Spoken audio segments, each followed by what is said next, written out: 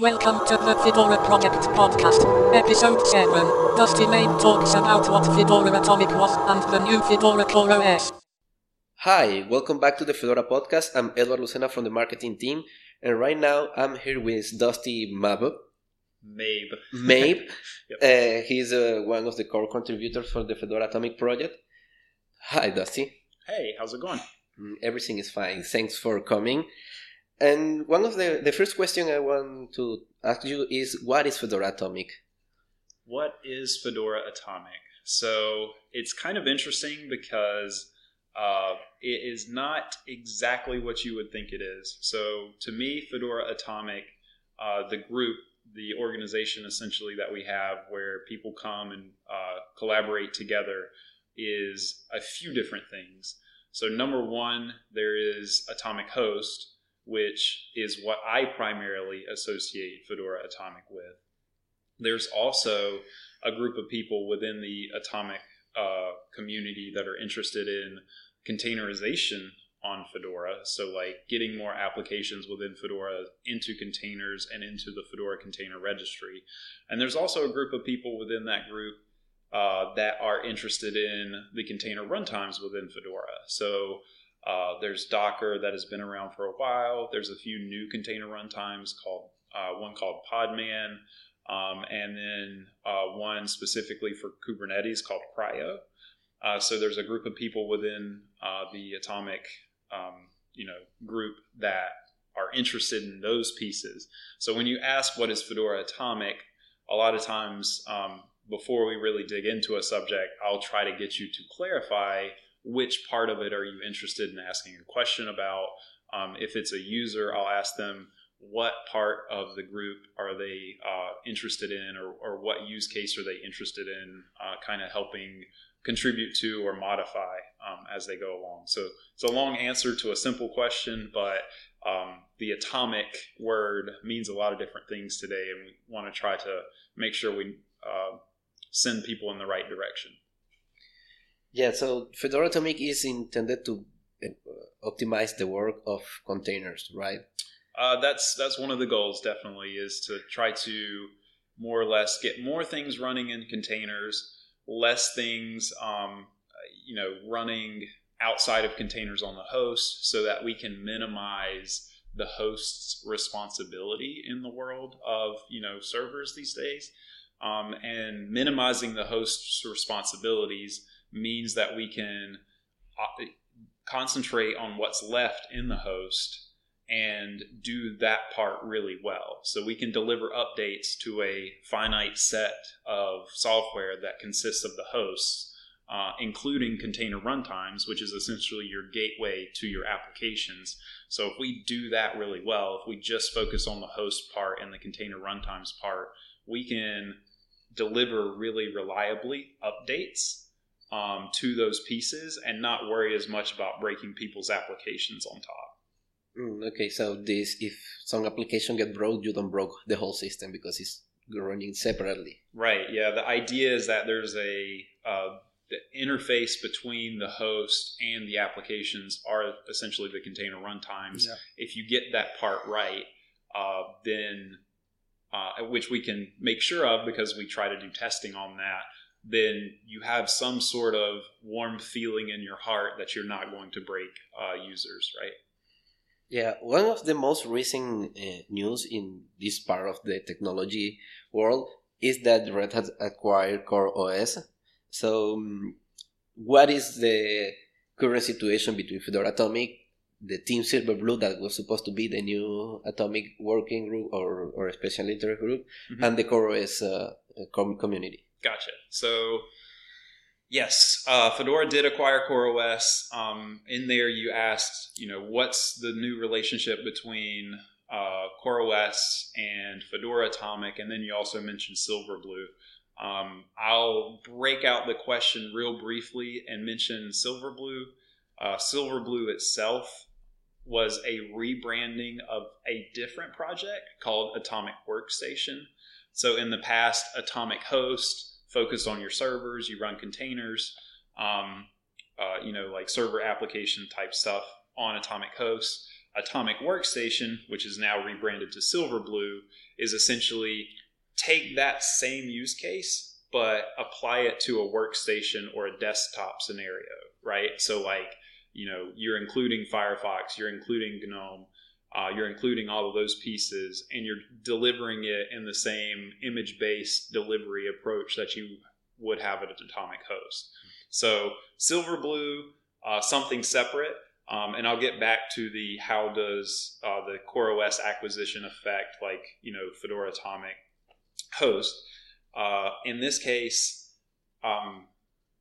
we looked at the offering from CoreOS Inc., the company, and their offering is Container Linux, and we looked at Atomic Host. And we tried to see, well, these two things are really solving a very similar use case, right? Image-based updates, run your applications in containers, try to make the users not worry about updates. For Container Linux, they focused on automated updates from the beginning, which is not something we did with Atomic Host, which we actually think was a mistake. We probably should have focused on automated updates because we do think that is the future at this point. But we wanted to start from somewhere familiar. The problem is if you start from that familiar place, it's hard to get people to switch over to automatic updates. If you start from the default of the unfamiliar and then allow people to disable them, it's easier to convince more people to do it. So how does Fedora Atomic Host relate to Fedora CoreOS? More or less, in the future, and we've made an announcement about this not too long ago, we announced Fedora CoreOS and that it would succeed both Fedora Atomic Host and CoreOS Container Linux and essentially be the new upstream project for both of those two communities.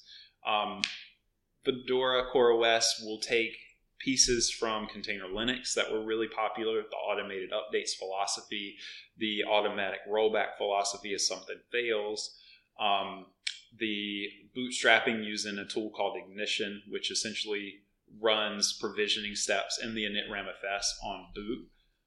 So those pieces are pieces that we would take from Container Linux and apply to Fedora CoreOS. And the pieces of Atomic Host that we really like are, for example, the technology RPM-OS tree that knows, is like the get for your operating system approach. It knows about RPMs. It's able to build an image-based update.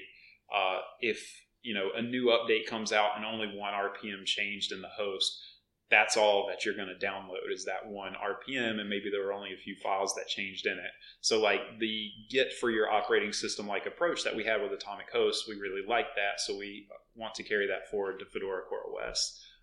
As far as community goes, in the Fedora CoreOS working group, we are definitely looking at what the other pieces of Fedora CoreOS that we want to bring forward from the two different sub-projects that existed before, and get engagement from all of those different people that were part of the Atomic Host working group and part of Container Linux before. So we really want the new community to thrive as much as either of those old two did in the past.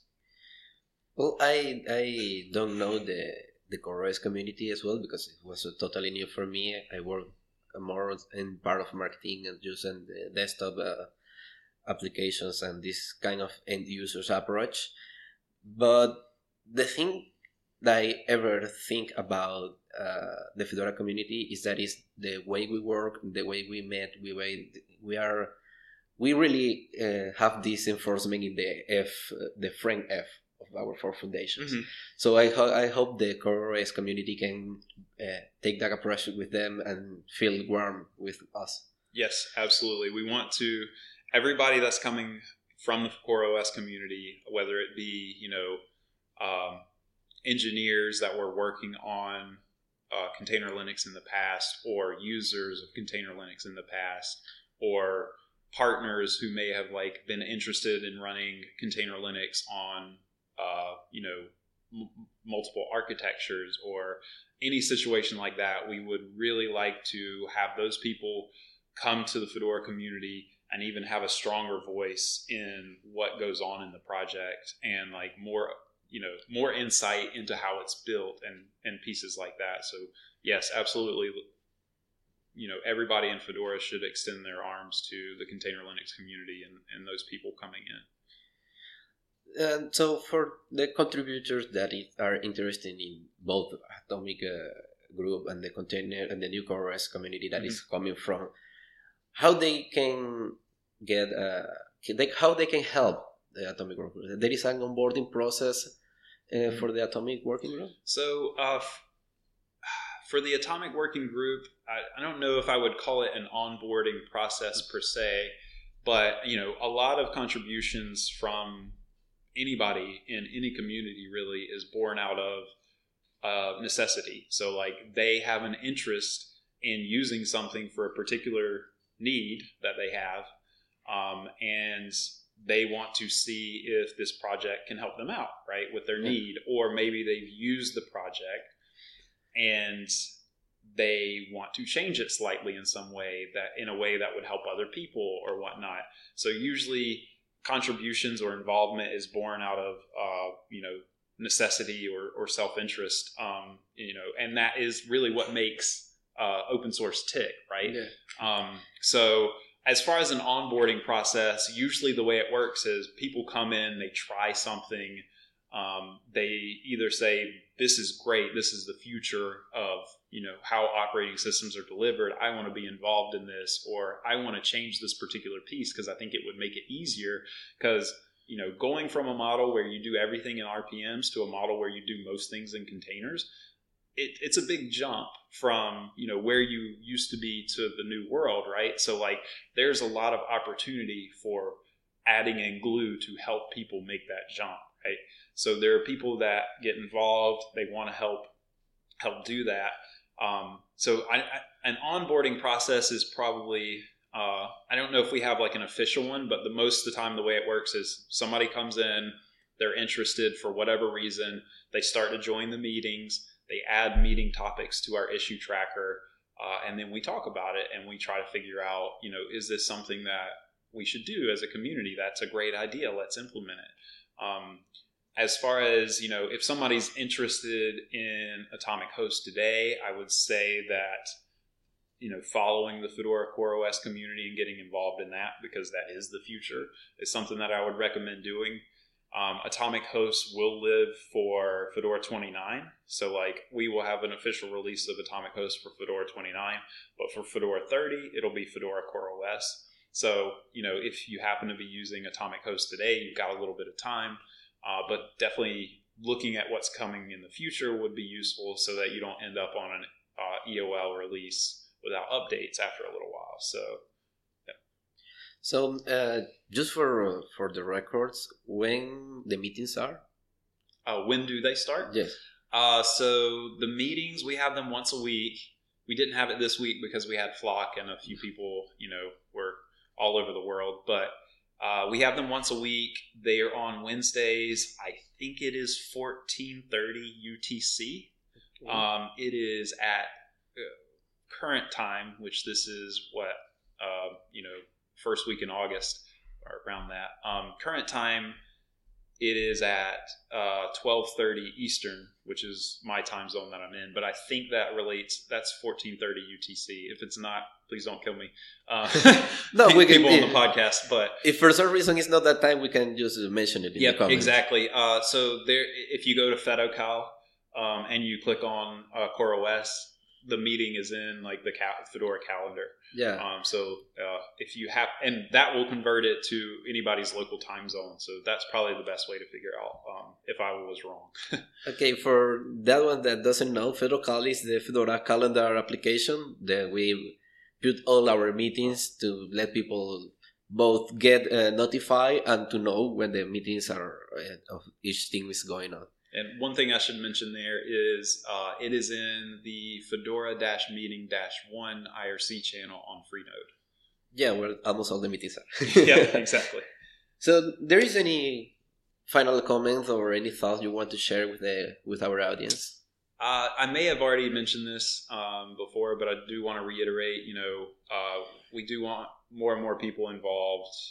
We want people who have these particular use cases to come and help us know how we can reach them better, and to also push their own agenda as far as adding in a particular feature that would help everybody with these use cases. Or maybe you come in and you say, hey, I have different use cases. How do I build my own? And help us build out documentation there, because it is totally possible to take all of the pieces of the pizza and build your own pizza out of it, right? Which sometimes is the better scenario for you. It all depends on who you are. So get involved. We have the Fedora CoreOS community. We also have, the Atomic community, which you can still use to reach out and affect things there. But get involved. Well, thank you, Dusty, for sharing your knowledge with us. And we will have another episode released in 2 more weeks. Thank you for everything. Thank you. Thank you for listening to the Fedora Podcast. See you in 2 weeks with more interesting interviews.